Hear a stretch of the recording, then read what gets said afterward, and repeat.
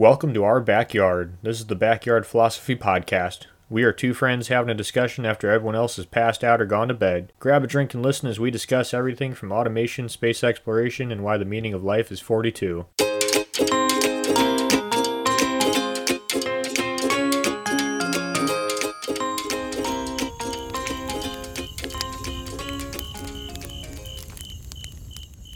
Teddy Roosevelt once said, "To educate a man in mind and not in morals is to educate a menace to society." And that begs the question, where do morals come from? How do they develop?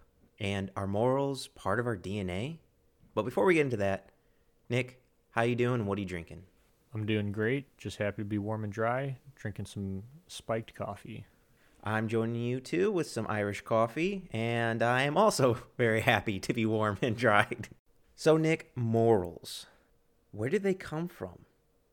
To me, it's so puzzling how humans develop morals. So to me, it kind of seems like we develop morals coming from our hunter-gatherer societies and develop morals as a way to govern ourselves in our societies that would allow all of us to survive. It's just so weird to me because for evolutionary, it's self-preservation.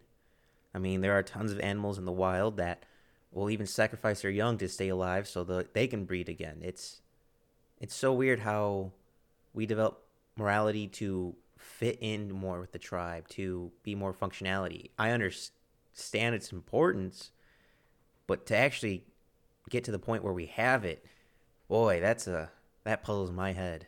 Yeah, and it is crazy that all these different cultures across the world, at one point or another, we all developed our own morality, which even if it's different from each other in certain aspects, but there's generally like a common basis somewhere. And that combined with a few other things, I tend to believe that morality came from things that we would do that would keep us safe from other predators, people within our own community, stuff like that. I definitely agree with our own community. And before we get any further, I would like to read the definition of morality. Morality being a set of personal or social standards for good or bad behavior and character. I think that's very important, personal and social standards. Like you mentioned, Nick, like you said, with fitting in with the society, I think that's the biggest aspect. I don't see morals protecting us from predators, but I could be wrong. No, I mean it would you'd be I guess chewed out for like doing certain things that would attract predators, maybe like not like putting scraps in a certain place or something around the camp. But I was thinking kind of like disgust. Maybe not predator is the right term, but people are disgusted by rotting animal carcasses or the smell of rotting meat. And that same disgust, aversion to that rotting meat is the same thing that you have for like certain other people get the same reaction to like certain mushrooms or something like that people know will cause harm. I guess not like a prey predator relationship, but something that would affect the community negatively. So like keep having a bunch of rotting carcasses around which spread disease. So like smaller predators, but predators nonetheless. Or develop traits like, hey, don't take more than your portion. Don't steal. Because if you're part of a pact and one member is hoarding or taking more than they deserve, I imagine the rest of the pack's going to exile or kill that member. Yeah, I imagine so, because one person could completely jeopardize the entire pack.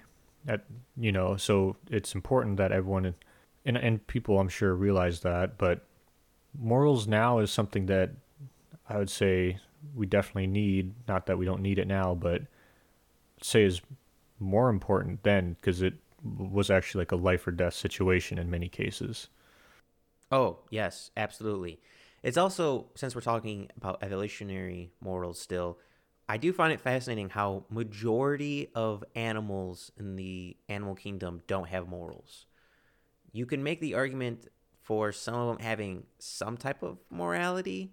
But I would just say that's a hierarchy. From what I could tell, the species that have morals are primary mammals and what we would quote as intelligent mammals. Dolphins, whales, chimpanzees. Um, some could make the argument for wolves, but I would make the argument that that's still a hierarchy. Elephants definitely have some sort of morality, which is weird how the intelligent quote unquote creatures all have some sort of morality. Yeah, and I think that's all those creatures you named. They're not. They all live in some kind of community. Whether I don't know what you call a collection. All the names for different animals. It's like a pod of whales and pod of dolphins. What's a group of chimpanzees? An army, right? Yeah, I believe so. Yeah, herds, pods, and armies, the best ones all have morality. Or at least the most quote unquote intelligent ones. Because if you look at an ant kingdom, they're, I would say, advanced for a in the animal world, having soldiers, workers, complex structures, but I wouldn't say they're the most intelligent creatures in the world. And it's kind of a hive mind. I don't think ants have any sense of morality. I think morality is just solely a mammal based genetic feature. Maybe octopuses. I did not look into octopi that much, but it just seems to be mammal based. Yeah, I really didn't look into what other animals are or aren't moral. It's definitely super interesting, but it doesn't surprise me that it's not only mammals, intelligent animals, but all some kind of tribal uh, collection. So that there's a community that needs to be protected. I think it arose out of an evolutionary need for to protect the tribe, the community as one, as opposed to being individualistic, because your survival depends on everyone else's survival. So even if you get like a temporary boost from being selfish, in the long term, the traits that will keep you alive are keeping the community alive. Oh, absolutely. And from what I saw, Nick, I don't know if you came across the same research. Morals are pretty much genetics.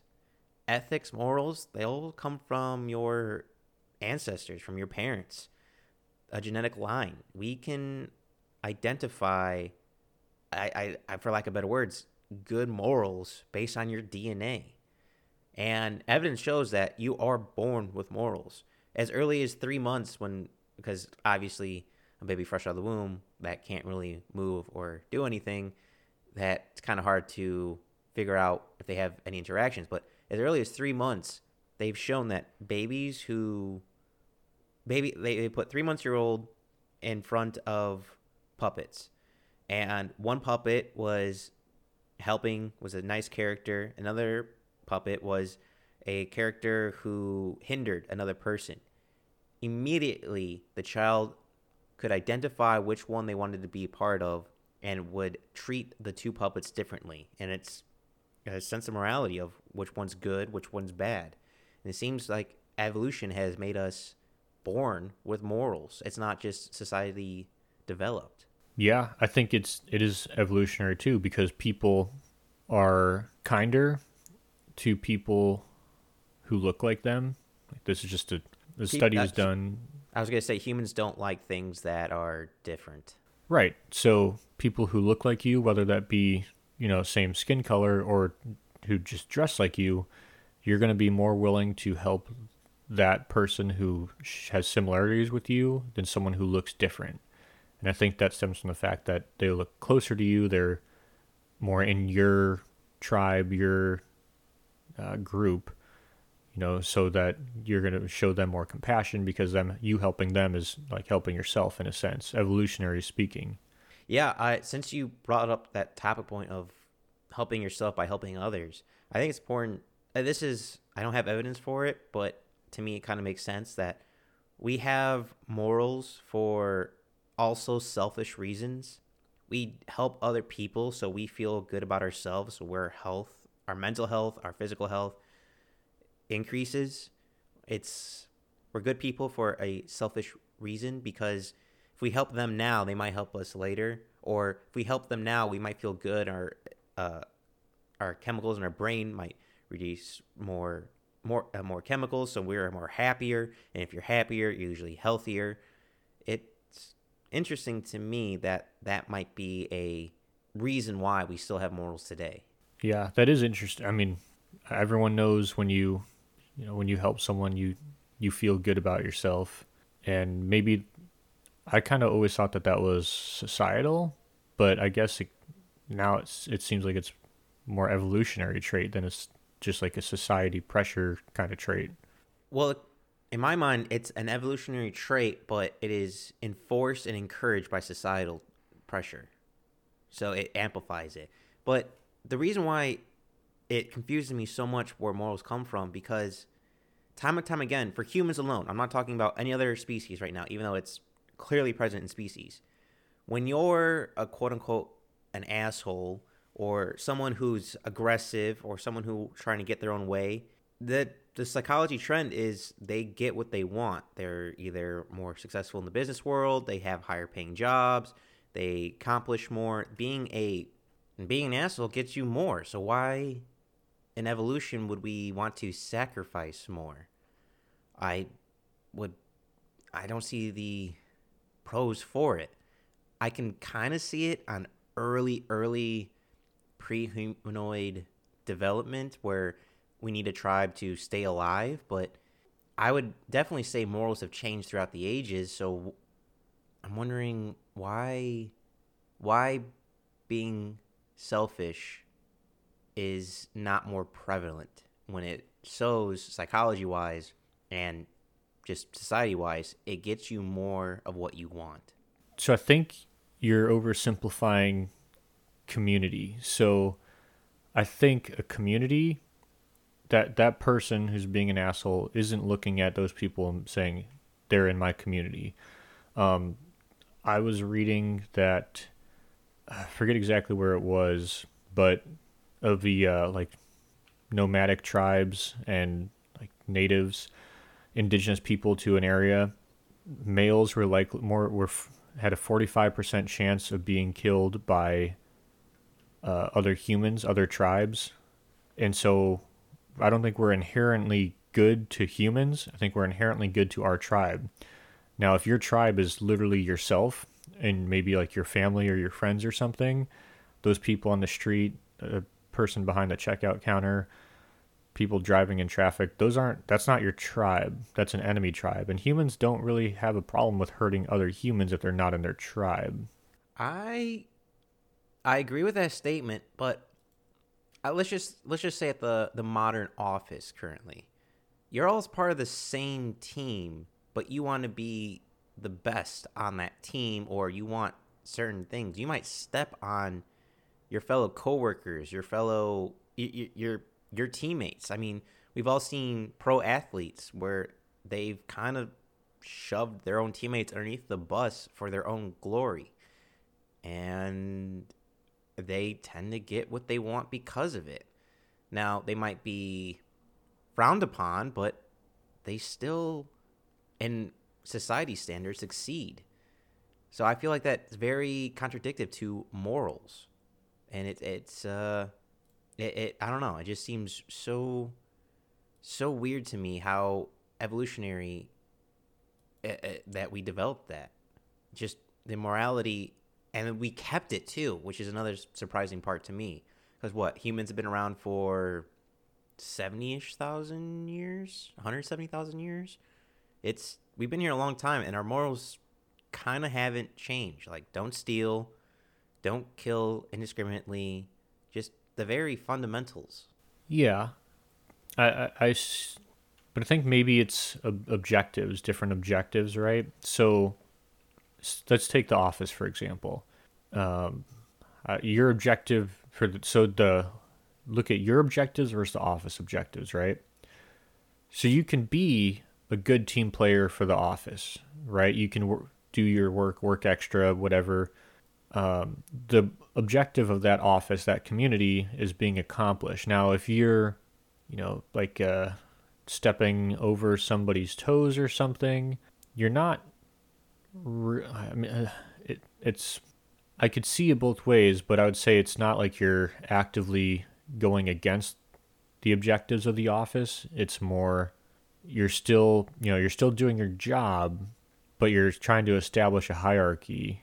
Like you're trying to establish your dominance over someone else's dominance so that you can make more money or whatever to provide food for your family, resources, goods, whatever.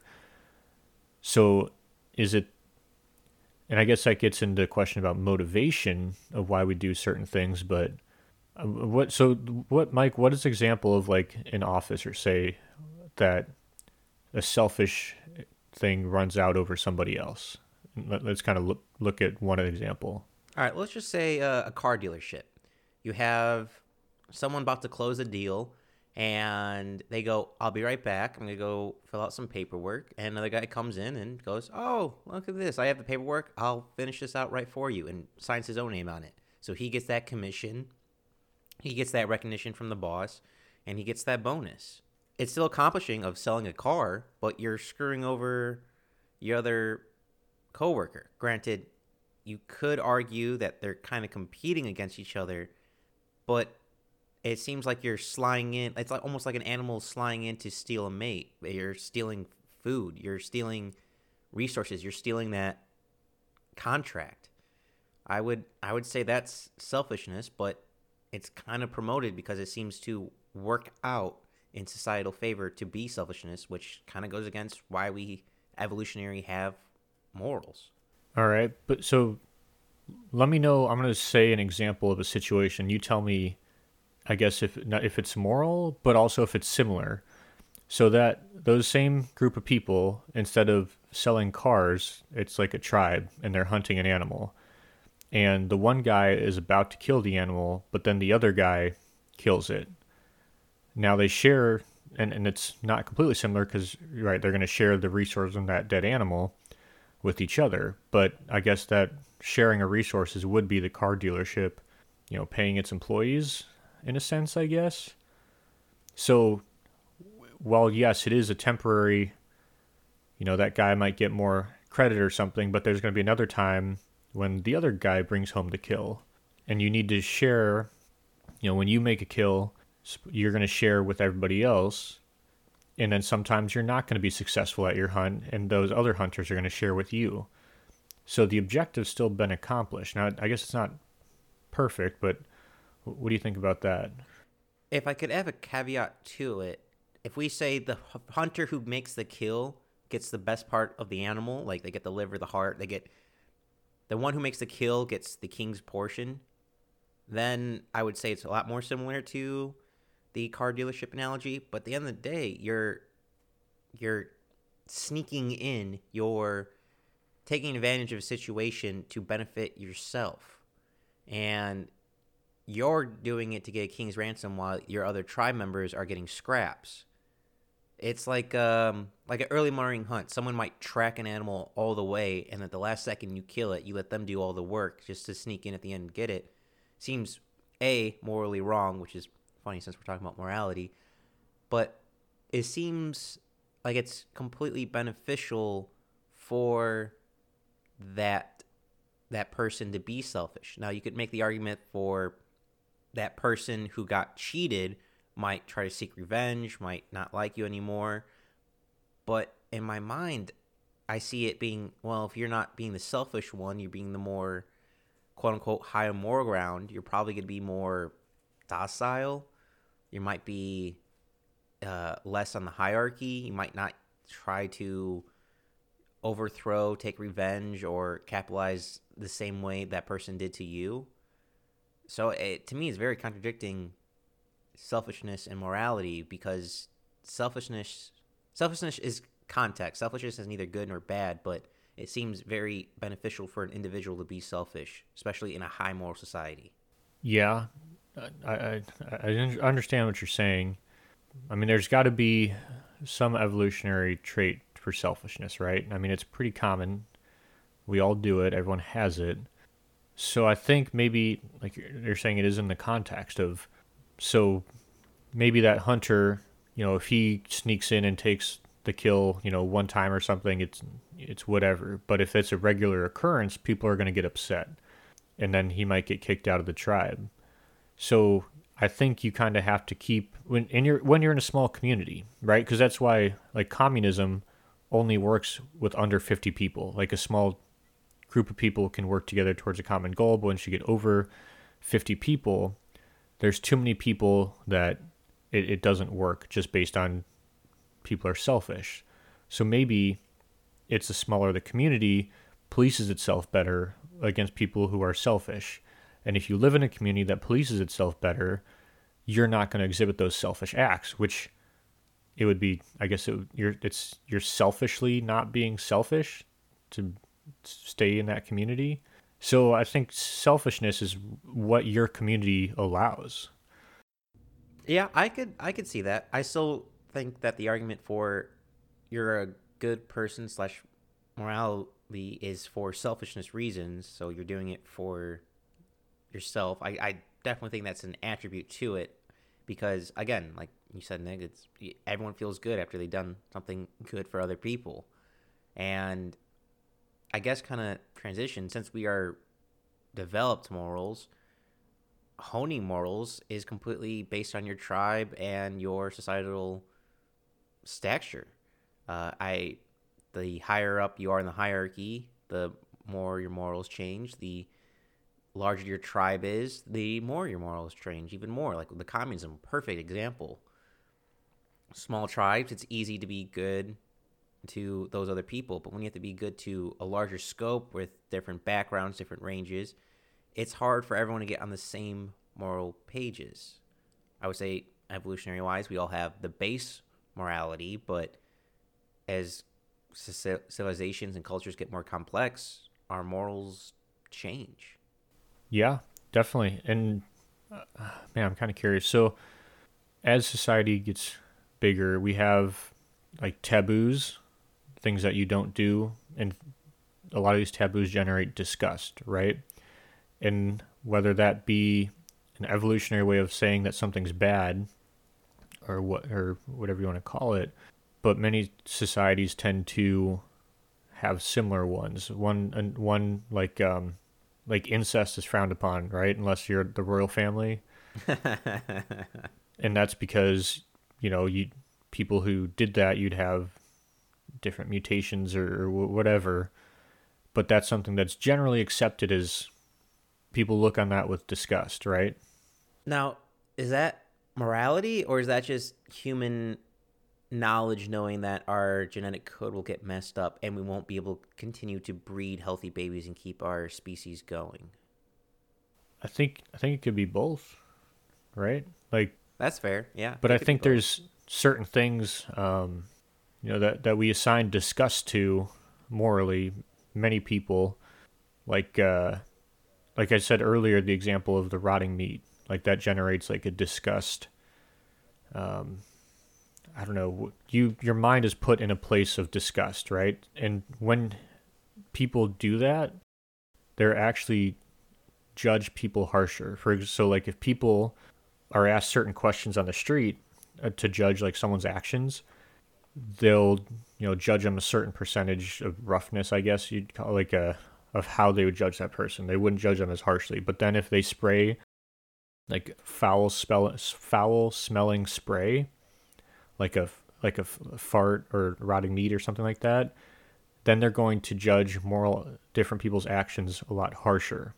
And so I think disgust in relation to certain things is an evolutionary trait.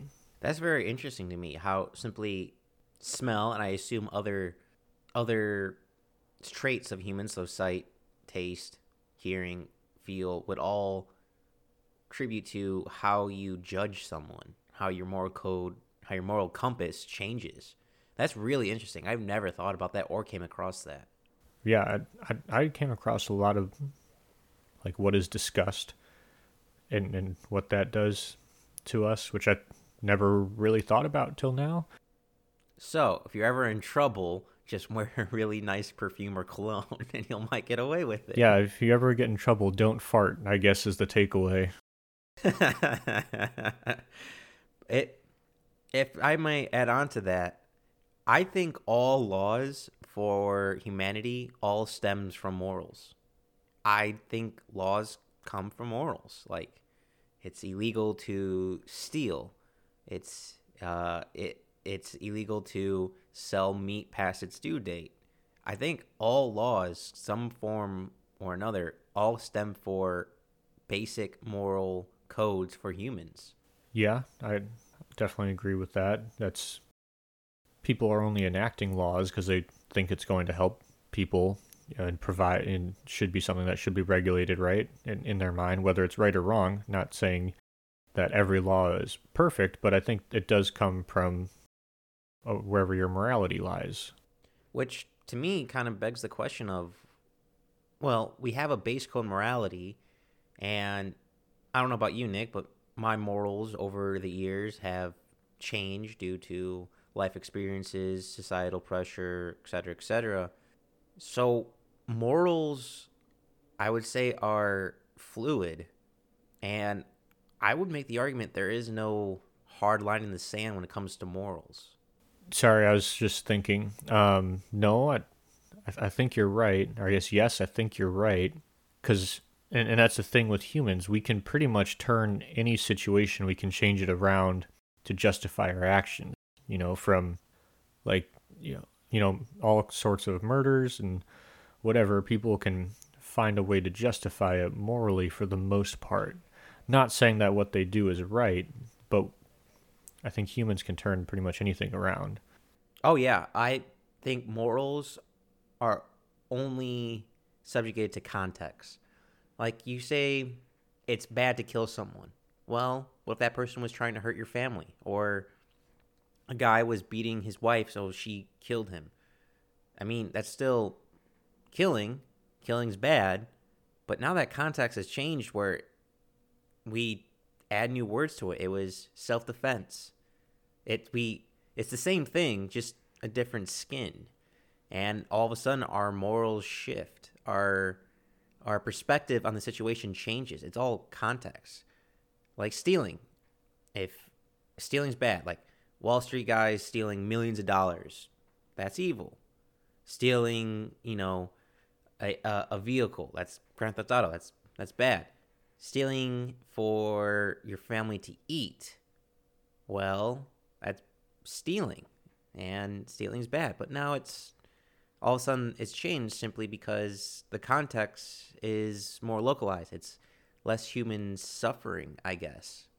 Yeah, no, I definitely agree. You can't.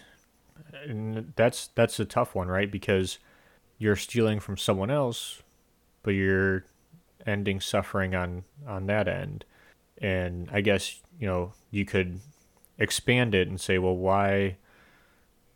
Like whatever happens, say, like, why can't they get a job or something to support their family?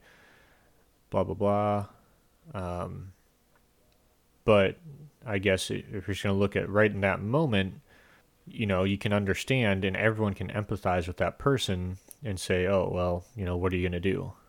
Well, I would make a couple of statements. I would say, one, empathy only lasts for so long. I think people's morals in a situation aren't they're they're defined. They only have a certain period that they'll put up with something until it's over, even though the situation might call for long-term morals. But I would also want to point out the fact that people's brains are different. Science has shown that criminal minds are different from an average law-abiding citizen. People have different brain structures, cause different morals, different codes. There's a spot in the brain, which I believe is called the God spot, which is where all your kind of sense of not good, but your societal reasoning, you're jumping through hoops of like, oh, this is okay because so and so did it, or this is okay because I need this to eat. It's not a overall case for morality. It's a case by case for morality. Like this God spot is a major reason in the brain why we might have evolved to believe in God. And to have religious beliefs, and religious beliefs lead to morality, and that those are tied. But it's different for human to human. So can you blame a person for having a different moral code than someone else because they were born that way. Yeah, I'm sorry, I'm kind of talking all over the place, but it's just weird to me how a human brain, me and you, Nick, completely different human brains, yet we have similar but not the same moral codes. And yet we could make the argument if I did something bad, you could judge me negatively for it, even though we're different individuals with different structures inside of ourselves. It's to me, morals, I don't understand how we could judge someone when it might not be up to them, like we said, with evolutionary and genetic traits. Okay, so once again, we are back to determinism. It seems to be a common theme for the past couple months, but yeah, I guess we are. Let's go back to developing our morals. We all know that.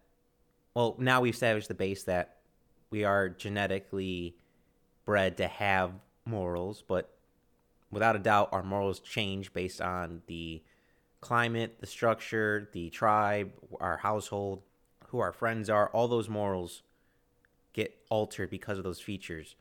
Now, I guess that comes back to determinism. Can we blame someone for having a rough childhood and that they come out and they have different weird morals? Or how much does your upbringing change your societal morals? Because there are some people who had terrible, terrible childhoods and they still turn out to be great, amazing, kind, warm people. Is that just based on genetics? Is that just monkey see, monkey don't do kind of situation? I guess, where do you see society fitting into moral development, Nick? So I see society as kind of so I'll give you an example, right? We'll look at an example.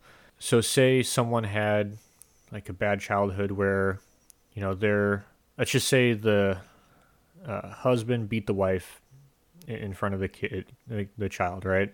Now, in school and through movies and just general culture, most likely that that child would see that in all of society that action is not okay. Even if, from his house, right, he would see that it's okay because it's something that's done.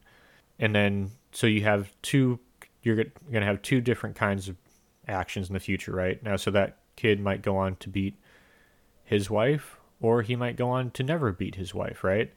And so I'd say that what society is kind of like the rule setter, right? Like society will judge your actions but establish the baseline. So in a society, we know that that's our society, that you shouldn't beat your wife. That's pretty obvious to most people, in our society, but that wasn't always the case. But it still happens, right? That's something that happens regularly. So I would say that society's role is kind of setting the rules and eventually weeding out the people who don't follow them. And especially talking about like people who perpetuate domestic violence. You have to make your society a place where that's not tolerated at all, so that it becomes selfish action to not beat your wife, right? Because if you do, bad things will happen to you so much that's becomes detrimental to yourself. Well, I would say that depends on the time period, because morally, back in the day, it was okay to beat your spouse, and that has changed throughout the decades, throughout the centuries. So, morals are, I guess, temporary. Just depends on your societal pressure. Because I imagine tons of things that we do today will be frowned upon, will be looked down upon, and we will be judged harshly for it, just like we judge our ancestors for it. So to me, morals on society base are also temporary. Granted, it's an entire person's life. It's generational, which is that's huge. That's your entire life. But on a large human scale, it seems like morals don't really change. Morals change, but humans just don't. Yeah, and I think that's always going to be the case. So like when I said like I said our society, because yeah, like you said in the past that wasn't something, and I think that our place in society allows us to make certain distinctions, right? So for us, say the United States, we have all these expirations and warnings on food, and so we throw out a lot of food because we can afford to. Whereas I'm sure there's other places in the world where they wouldn't be throwing out the excess food. So to us, our society, we need to throw out that food to protect the health, right? To stop the spread of disease like salmonella, uh, uh, which is E. coli and stuff like that. Whereas other people probably look at us and say, morally, we're wrong for throwing out all that food, but what we're trying to do is protect our tribe. And like you're saying, I think you're definitely right that people are going to look back on us like we look back on people in the past who had slaves. Like to us in America, right? That's so obviously wrong, yet back then it was not. And I will caveat that we look back and say that that's so obviously wrong, yet like trafficking is still a huge issue in not just developing countries but first world countries. But I think some things that we are going to be judged for, like we talked about previous episodes, Mike, owning sweatshop goods is going to be a big one. But I also think eating animals is going to be one. And don't get me wrong, I'm a huge meat eater, right? I love all the meats. All the meats are good. So many jokes, so little But time. I think in the future that's going to be like, can you believe those assholes? Just the way society's moving, not personal beliefs, but I think that's going to be one of the things that we get judged for. Oh yeah, I would agree with that. But my question still is how. All right, so this one also bothers me. How do morals change throughout time? Why why do societies, civilizations change over time their moral compasses? Because that to me is a huge hurdle to do. To change one person's compass, like to change like a racist to a non-racist, that's a huge undertaking. But an entire civilization, an entire, well at this point species, how how have we accomplished that? How have we adapted and changed throughout the times to have our morals flexible, to have our morals change? I don't understand outside features of how that can happen. Well, I think our morals change in response to threats. So we'll start with like a hunter-gatherer tribe. They're, they, if someone doesn't get a kill, like you said, you share the meat, right? And that's because at some point you will be that guy who doesn't bring back meat. And so to keep the tribe alive. So your threat you're facing is starvation. And we change our morals in response to threats, right? So, and then look at, let's say, World War II. When we the United States started rationing all this stuff. And, morally, that wasn't the case where we lived, where it wasn't, the objective wasn't to live as frugally as you could in the United States, right? But that became a value because all the goods are being sent overseas. We were trying to use as little resources in the United States as possible so that we could fight a war. So it became seen as virtuous to grow your own garden, be self-sufficient, drive under the speed limit to conserve rubber and gas. And now, like, let's see, right, we're facing different things in the past. So right now, the big issue that people are talking about, climate change, right? And now it's, driving electric vehicles, whatever, all that is seen as virtuous. Where in the past, it was not, I don't know if virtuous, but the objective was to own like the nicest car and the status symbols. But now, the status symbol is like being green and whatever. Like it's our because that's our enemy, our threat. So our morals, I think morals change in response to threats to the tribe is what my guess is. I really like that. I think that is a huge factor in it. I never thought about it that way.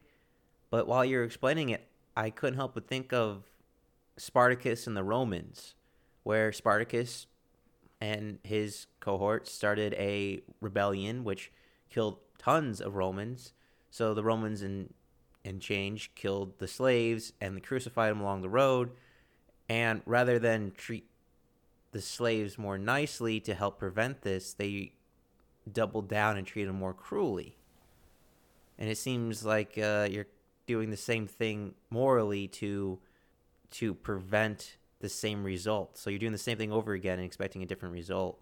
I I agree with the threat, but I don't think that's for only certain case scenarios. I would say that's bravo, Nick, on that thought process, because that one that's a great idea, and I would love for a psychologist to study that. But I don't think that covers all the morality, and especially like something that's not a threat, like simply, uh, let's just. I don't think all morals come from threats. Like sharing a cup of sugar with your neighbor. I mean, how is that threat? How I don't understand how that's a threat.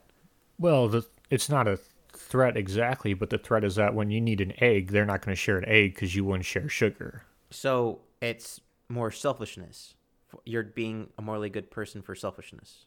Yes, but also, yeah, I guess it would be selfish, but what you're doing is you're creating a community, which is important, especially in where you live, because if you get along with your neighbors, where you live is going to be a lot nicer. You know, you have that communication. You're going to watch out for each other. You might shovel each other's driveway. You might, you know, uh, like you said, share cup of sugar there, egg there, milk there, because it is selfish. Yes, you're getting something in return, but I think most selfless acts are inherently selfish in some way, even if that feeling is just, even if that what you receive in return is just that feeling.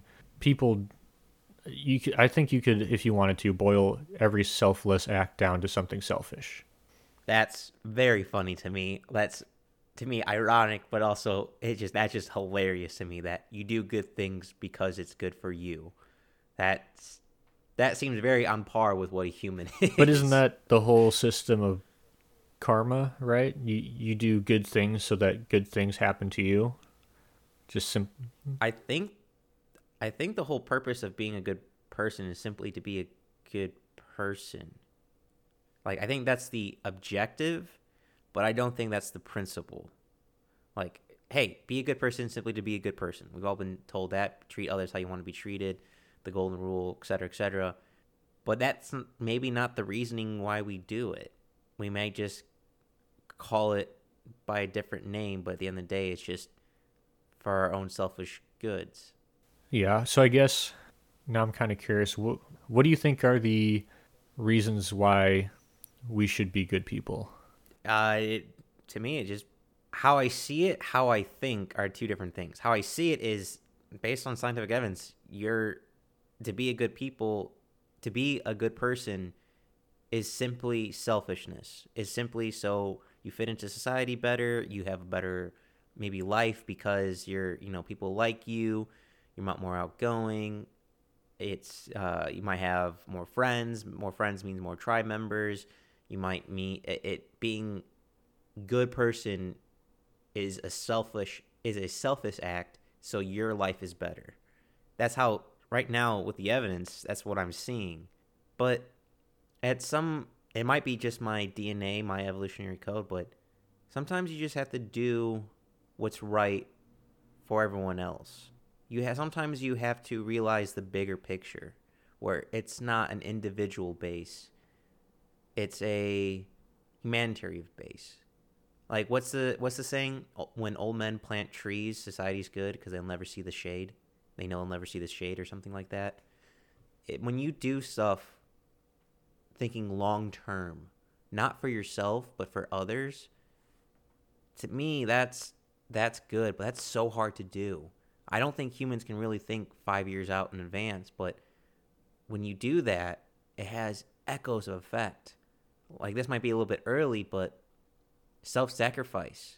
Soldiers who will jump on grenades to save their comrades. It's a unselfish act because they're sacrificing their life for their tribe members. You're not self-preservation, you're not getting anything in return, which is quite weird in an animal kingdom world of, I mean, protecting your young is one thing, but protecting your entire tribe or running into a burning building to save a stranger, that's so weird on an animal kingdom evolutionary basis. I don't know where those morals come from, but that I would say is inherently good. Yeah, I was right before you got to that. I was like, man, that is, people, firefighters running into buildings is interesting too because a lot of the times, one of the first things you do, your primary search is you get or you have some you kind of have a clue how many people are in there depending on time of day, what the call the whoever called it in said if they're the homeowner. But then a lot of times you get those victims out, and yet you'll still fight the fire when there's no threat to life, right? All the victims are out of the house.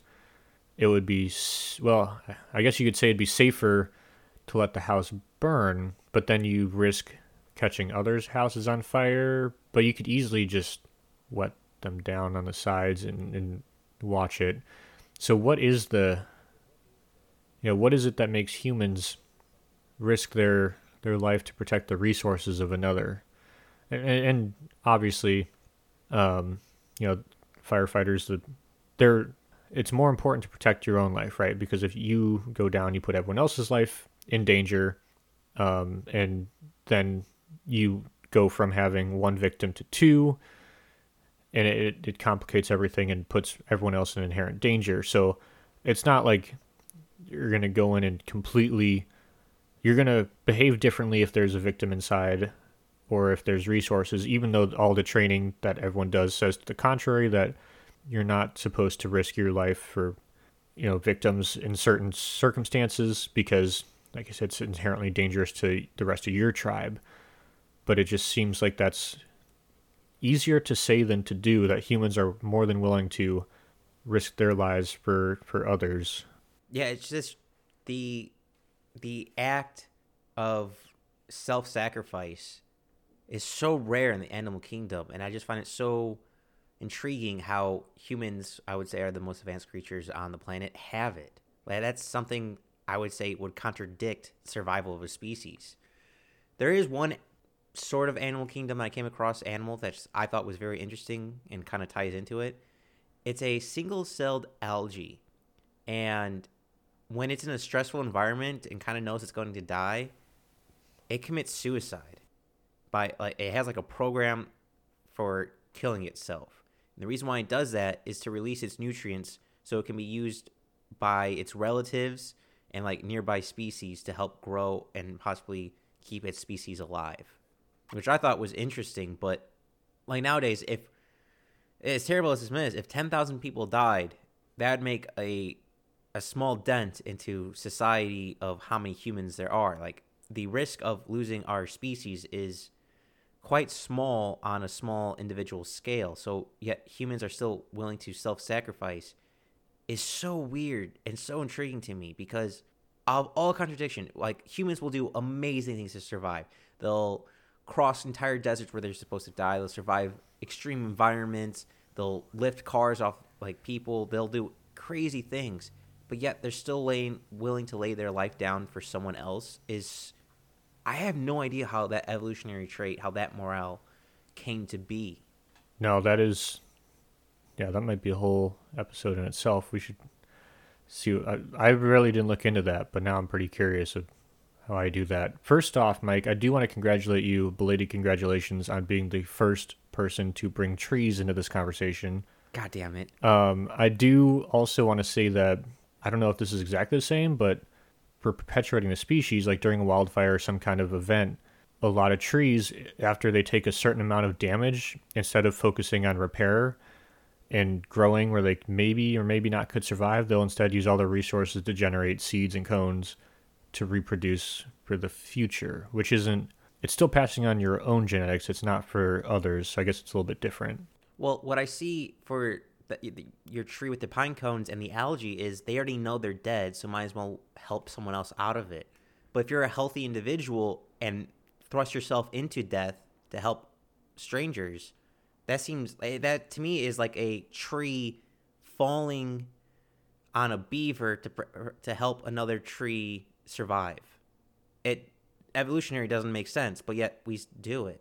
Yeah, I don't know. That is crazy. I never really thought about that in the context of self-sacrifice compared to other species. I don't really know of too many other species who do that aren't like hive mind species.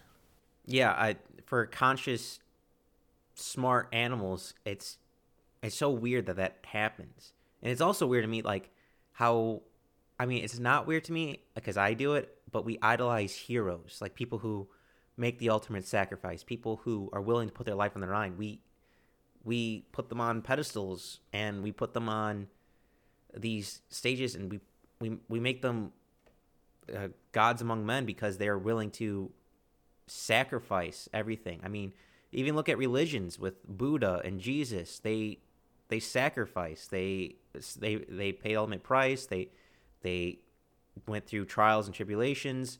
Or soldiers, where they're trying to protect quote unquote people's freedoms. It's, I mean, granted, you can make the argument that they're protecting our freedom, so they're helping the tribe, but on a smaller scale, where they're willing to sacrifice for their brothers and sisters, it's we idolize that. In society, our morals align with making people who are willing to self-sacrifice heroes, which, again, on an evolutionary scale, seems weird to do. We idolize people who are willing to die, which I'm for. I mean, I'm very pro people who are willing to go above and beyond and help other people, and who do selfless act who are willing to do the ultimate price to help people. They're angels. But on a science basis, it's weird that we develop that, and it's even weirder as a society we see them as heroes. If you had to take a guess, Nick, why do you think we idolize and heroize people willing to make self-sacrifices? All right. So first, I want to say, I definitely think you're right, and I think it is evolutionary to do that, right? Because like little kids, besides dinosaurs, also love like police officers and fire. Like that's why you have TV shows like Paw Patrol, Rescue Heroes, all that kind of stuff that was, G.I. Joe, idolizing those kind of people. And that's, I guess you could say they were taught that by society, but I feel like that's something that kids want. Now, my guess, Mike, is that I have no evidence at all to back this up.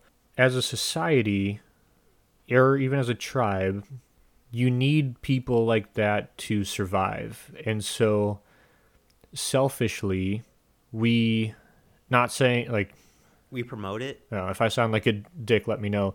Yeah, we promote it for the good of all of us, right? We want to celebrate those people, to encourage people to do acts like that for the tribe. Because we all, like you said, we all benefit from these people going above and beyond, doing things that most people don't want to do. So we recognize them for their services, because without people like that, then our tribe wouldn't be safe, wouldn't be protected. And so in order to get people to do that job, because we all know it's not for the pay, then we need to add societal benefits through how we view those people, I imagine. So I have two thoughts on it. One, I don't know if this is true. I'm just spitballing ideas out there, but we idolize heroes and do hero acts for maybe selfish reasons, maybe subconsciously, maybe it's in our DNA that we're not even thinking about, but we do a selfish act to self-sacrifice so that we might be remembered like that way we beat our own death and morality. That way we're remembered throughout the ages in our tribe. Maybe I saying it out loud makes it less feasible, but maybe we do. Maybe we sacrifice ourselves for selfishness. I don't know. It's a weird thing, but also begs the question. I imagine for your DNA, and since our ethics partly come from our DNA, that strand, that genetic code of self-sacrifice would be prevalent in some people and not others. But I would imagine those people would slowly get weeded out because of self-sacrifice, right? If you have 10 people and we'll say number 7 has the DNA structure for self-sacrifice because some traits, they'll most likely die and not pass on their genetic trait to keep that line going. So it's interesting to me how we still have that trait in so many people today in the world. But how many options or how many chances of self-sacrifice do you really get? As society goes on, less and less. But I imagine in the beginning, there was probably a lot. Tons of wars.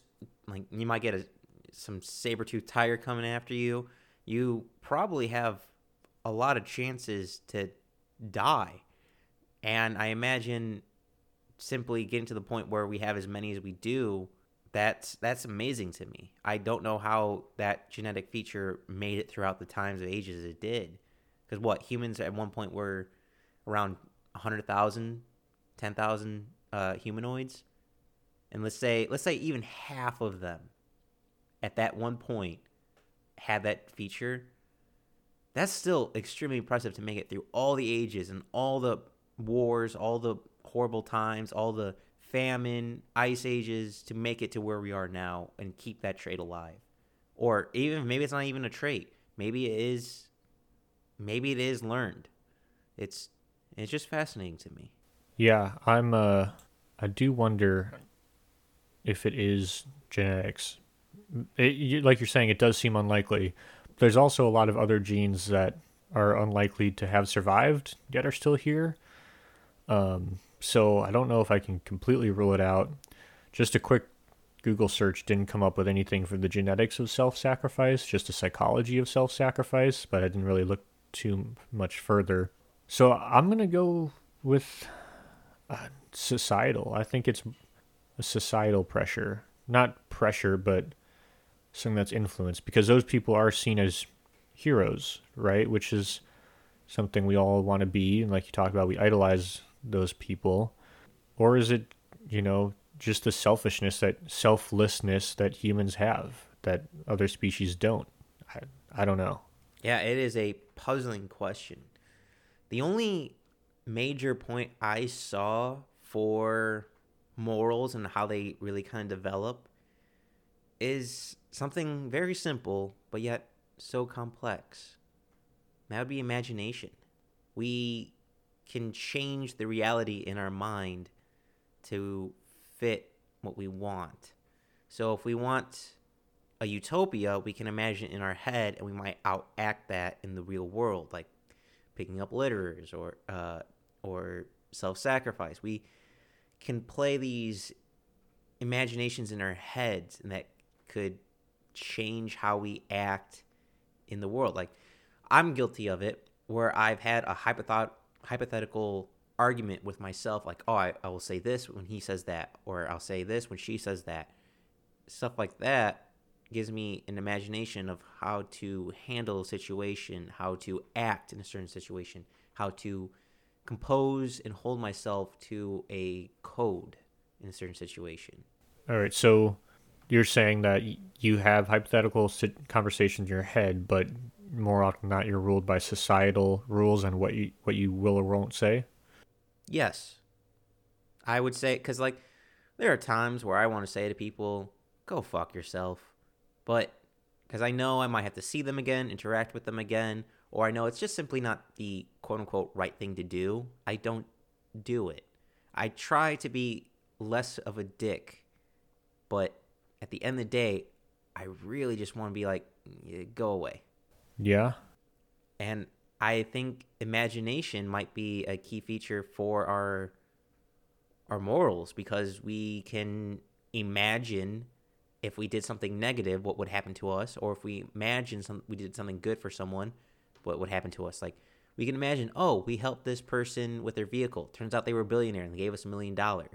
I mean, it's kind of an exaggerated scenario, but we can still imagine that. Or we can imagine ourselves in their shoes. Like, oh no, I'm trapped on the side of the road. Oh, look, they're trapped on the side of the road. If I was trapped on the side of the road like them, I would want someone to help me. I can imagine myself in their shoes. I can use my imagination to feel how they feel. I can relate and imagine their emotions, so I can show empathy for them, so I can change my morals to help them.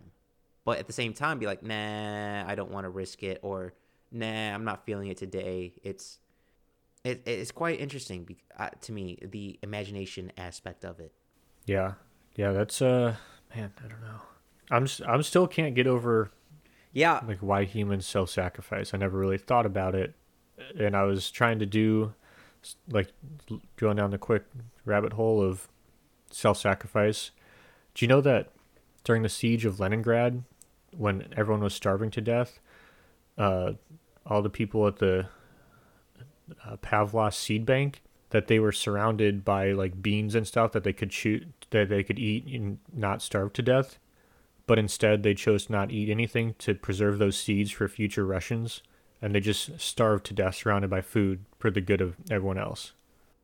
That's ridiculous. And also, again, it comes down to context, because there are times when society is, well, we're in hell, and yet we're still having a moral compass, like you just said, which is ridiculous.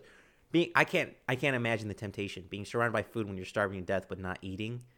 And then at the same time, when shit hits the fan, there are people who rape, raid, pollute, do evil things. It's Yeah, amazing even how just think morals about change based on the context. all the was it twice during the Cold War when ours missile system malfunctioned and said that we were about to be nuked by Russia, and the same thing happened on their end, and neither of us pulled the trigger because we knew, well, we were fucked and the human race will live on, but if we nuke everyone else, then everyone's dead, and we just had to have faith. Yeah, yeah. There was I think the story you're talking about is the guy in the Russian submarine who refused to launch a nuclear missile. That it's self-preservation at that point did not exist for him. He knew he would, during Cold War Soviet Russia, not have a good ending to not pulling the trigger, but not pulling the trigger saves probably all of civilization. Yeah, that's, man, we might have to come back. This might be a whole nother episode. Self-sacrifice. That is crazy. Because you're right. It doesn't make sense. Like, there's no. Well, Nick. I mean, I guess in that case, there's a motive for not destroying the entire planet. Yeah, but it seemed like the guy's probably going to die either way. Yeah, it's really fascinating to me how we somehow developed that. But Nick, let me ask you the telltale question that probably we all associate with morals. You're driving a train. You lost control of the brakes, and there's a wide track coming up. There are 5 people on one track and 1 person on the other. Do you turn the train into the 1 person, or let the train go into the Well, obviously, I'm going to go to the 1 person. And yes, you're going to change it up and say that 1 person can cure cancer, I'm guessing? No, I was going to say either it's one of your parents or it's a pregnant lady. Yeah, those other people are fucked. Yeah, it's amazing how you would willing to sacrifice 1 person for the good of 5, but you change the context of who that 1 person is. It seems different. It's to me also, it's a huge component of what you physically have to do. I was listening to a Harvard podcast on morality, and the professor put up the quote of, well, you're on the side, you're seeing a train come down. You can push a really, really fat person in front of the train and stop the train to save those 5 people. Would you do it?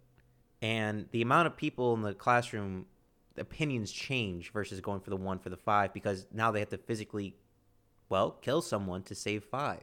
Oh yeah, and then a similar thing where yeah, but if they just had to flip a switch to kill that one person to save the 5, a lot more people would do that. But as soon as they have to actually put hands on another human being, it drops off. People don't want to do it.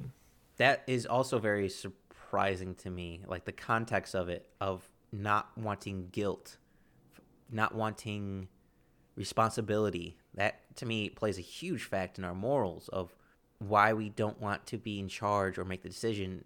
But I can also see us not wanting to make the hard decision of not wanting conflict. To me, that's a very interesting moral question. Again, I think context is the biggest factor in morality.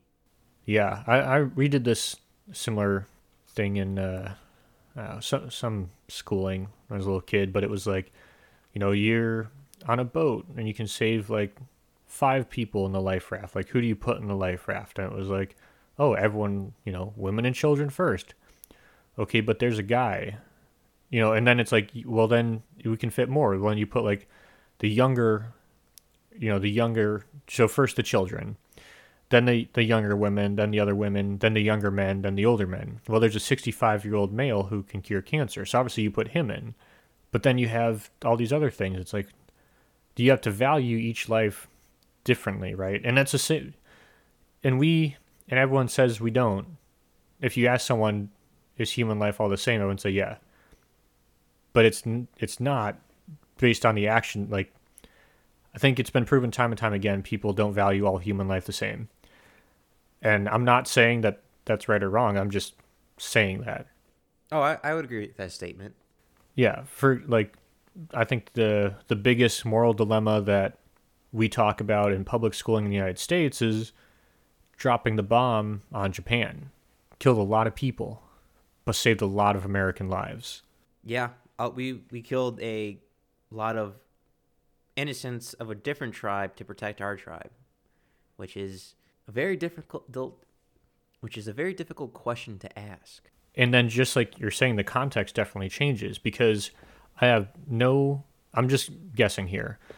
So in my high school or junior high, when we talked about this, it was about 50-50. Actually, I think more people said that they wouldn't drop the bombs. But then my teacher was like, well, what if you were one of those Marines? And everyone's like, well, then there's a lot more people saying drop the bombs. Yeah, send someone else to combat, not me. Yeah, let's just drop them bombs and call it a day there. And then I'm curious if then we had a class on the rape of Nanking, and then I feel like even more people would have said, okay, let's drop the bombs. So as you get more and more into it, the decision becomes, I think, more and more clear. I definitely would have dropped the bomb. There's no fucking way I would want to go into Japan as an American during World War II. Look at the Battle of Iwo Jima, all right? And then you're gonna do that on mainland Japan? Are you kidding me? Yeah, I'm good. I'm with you, Nick. That's just throwing your tribe's lives away to save the other tribe's non-soldiers. Yeah, and for a little context, I guess I should go into detail. So the rape of Nanking, which probably isn't a whole nother episode, but the Japanese just slaughtered and did terrible things to the Chinese. There was rapes, there was gruesome experiments, worse than the Nazis in many cases, and it was bad. I'm not gonna go into detail here, but I think after learning about that, I was like, oh yeah, we got to get rid of that. Yeah, we need to stop that. But Nick, this is one of my favorite quick moral questions. You would agree that killing babies is bad, right? Yes, I'm not a fan of killing babies. You can actually put that on a record. Well, and now I think I know where you're going. Yeah, now imagine you have both a baby Stalin and a baby Hitler in front of you. Do you kill them? It's bad to kill babies, but it's Stalin and Hitler. And so if I'm looking at this purely as a like life, right? You're taking one life to save Millions. millions. Yes, I would kill baby Stalin and Hitler. But if I'm like looking at it as a time scale, right? Like if that doesn't happen, what does our society look like?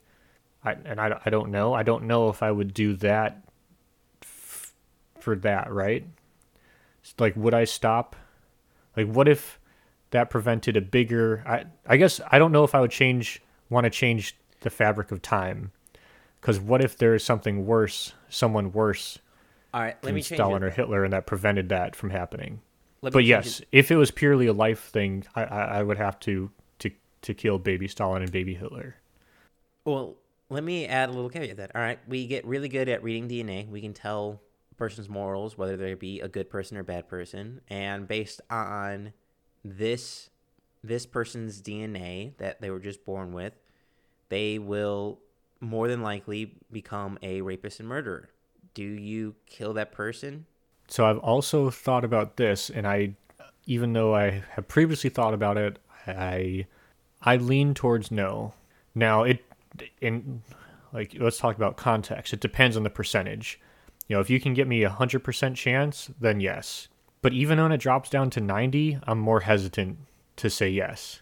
I'm with you there, Nick. If it's not above a 98%, I'm not doing it. Like a 98%, that 2% is just, I'm guessing, error of some sort, like some X out factor that we can't even imagine. But you got to give a person a chance. I truly believe humans can change, so I'm at least hopeful in that. But it's just weird how humans do mental gymnastics to come up with our morals, to come up with our ideas, our ideology, and our reasoning for what we choose. I mean, me and you both did it, and you did perfect examples of thinking about the future. If you killed baby Hitler and baby Stalin, you were doing mental gymnastics trying to figure out what would happen with different features. Is this the best thing to do? Is this the worst thing to do? Is it this factor? Is it that factor? We do all these quick calculations in our head for morality. And it's amazing the processing speed to me of a human brain to do morals. Yeah, it's and also I think I mean we have no way of knowing this, but uh, uh, we're gonna have to edit that out.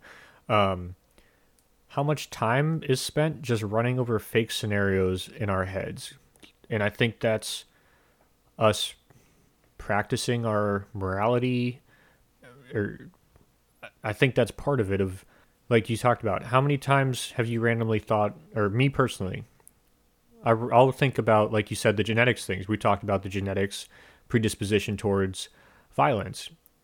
I think about that randomly and about where I would say, okay, where I draw the line or not. And it's not solid. And like I said, I do think a lot of, I guess, I don't know, societal pressure towards morality and change is influenced by outside threats. It's easy for me not being France, not being French during World War II to sit here and debate about whether or not I would kill Hitler.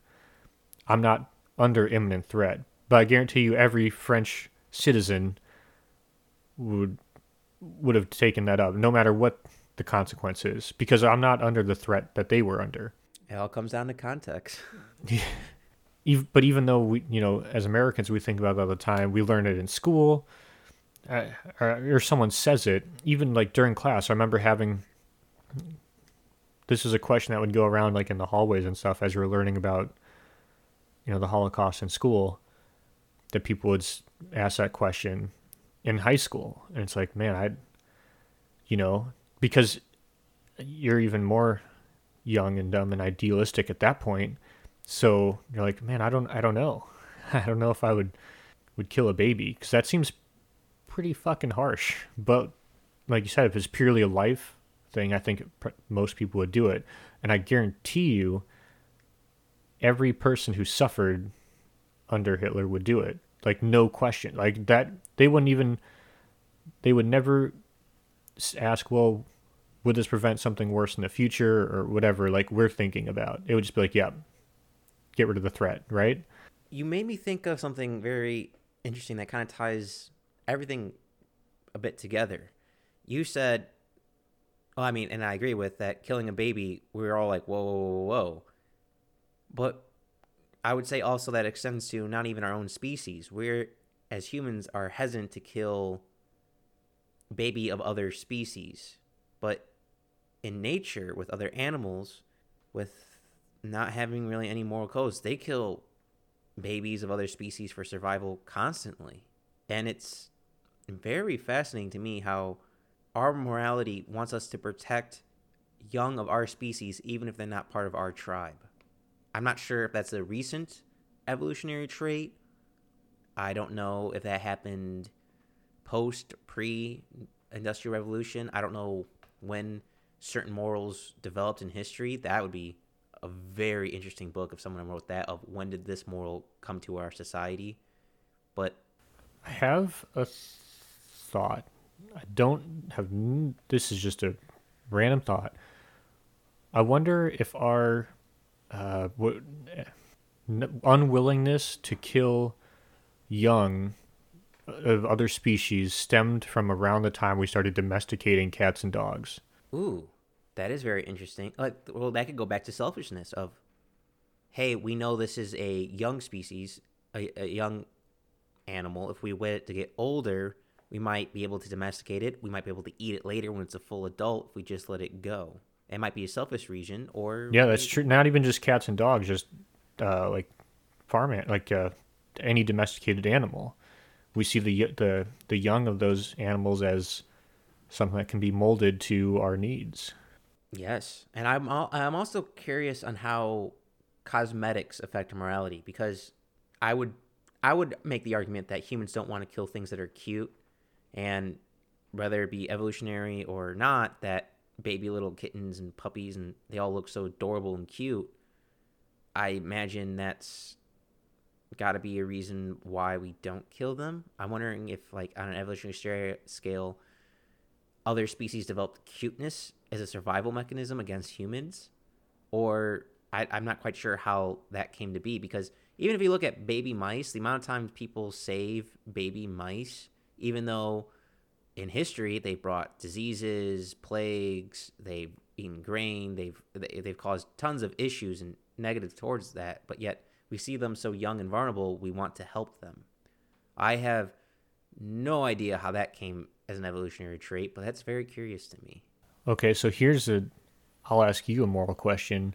Would you kill 100 puppies to prevent some sort of terrible event? Could you be a little bit more specific on a Say, terrible event? okay, so say if you kill 100 puppies with your bare hands, you can prevent, let's say, the Holocaust. Yeah, yeah. I'd I'd say do you that. probably I'd you'd have have to to do it. do it, but you would feel pretty Oh fucked up yeah. about it, right? I mean, that's like, it's almost easier to kill a human baby than the baby puppy. It's projective innocence. I guess knowing that they haven't done anything wrong changes our morality. And also, I imagine doing something evil for greater good probably leads to high suicide rates, I would imagine. Like, this is like, I imagine if I killed 100 puppies to stop the Holocaust, I would go through extreme bouts of depression, possible suicide. And I imagine that's the same for other people who do a little evil for greater good. I mean, that's probably tied into our consciousness or morality or somehow. Like, I'm not quite sure how to justify that to ourselves, which is justifying to ourselves is a huge part of morality, which I have no idea how that works. Yeah, like, yeah, even though obviously I think everyone would kill the puppies, but man, like that's got to be you feel really bad about killing those puppies. And I'm sure a lot of people I know people have done questionable things to for great goals, right? I mean, history is littered with examples there's things that we have done in the past that got us to where we are now that everyone would say are fucked up. But we need that.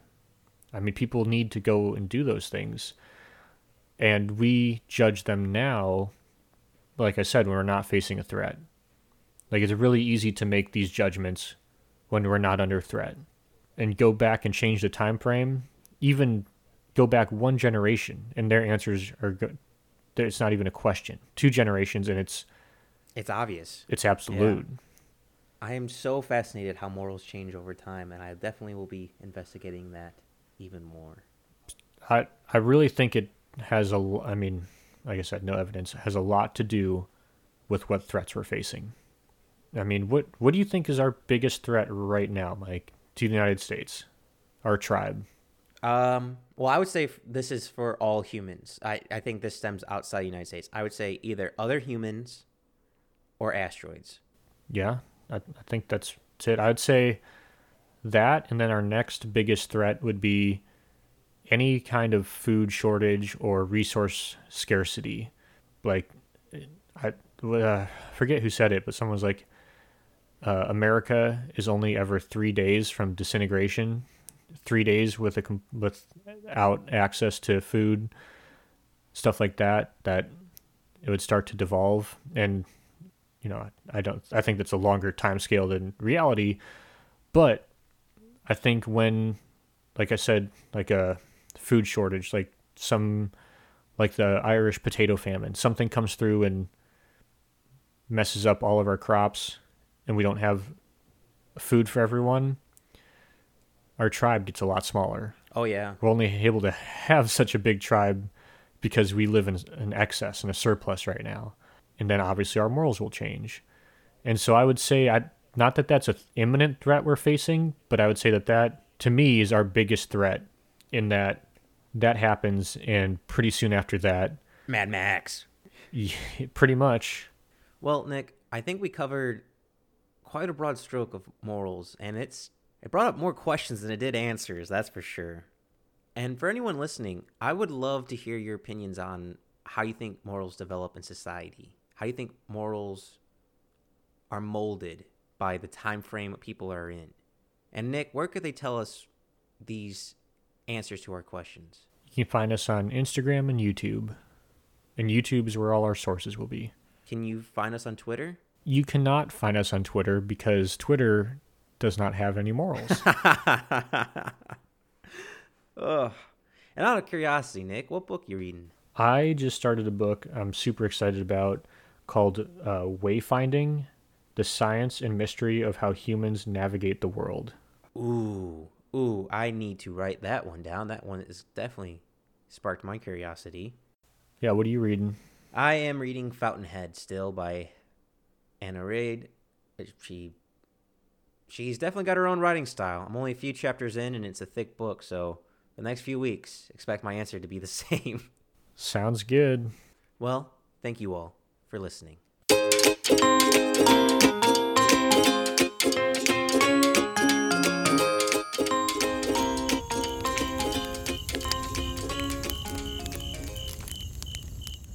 Thanks for listening to the Backyard Philosophy Podcast.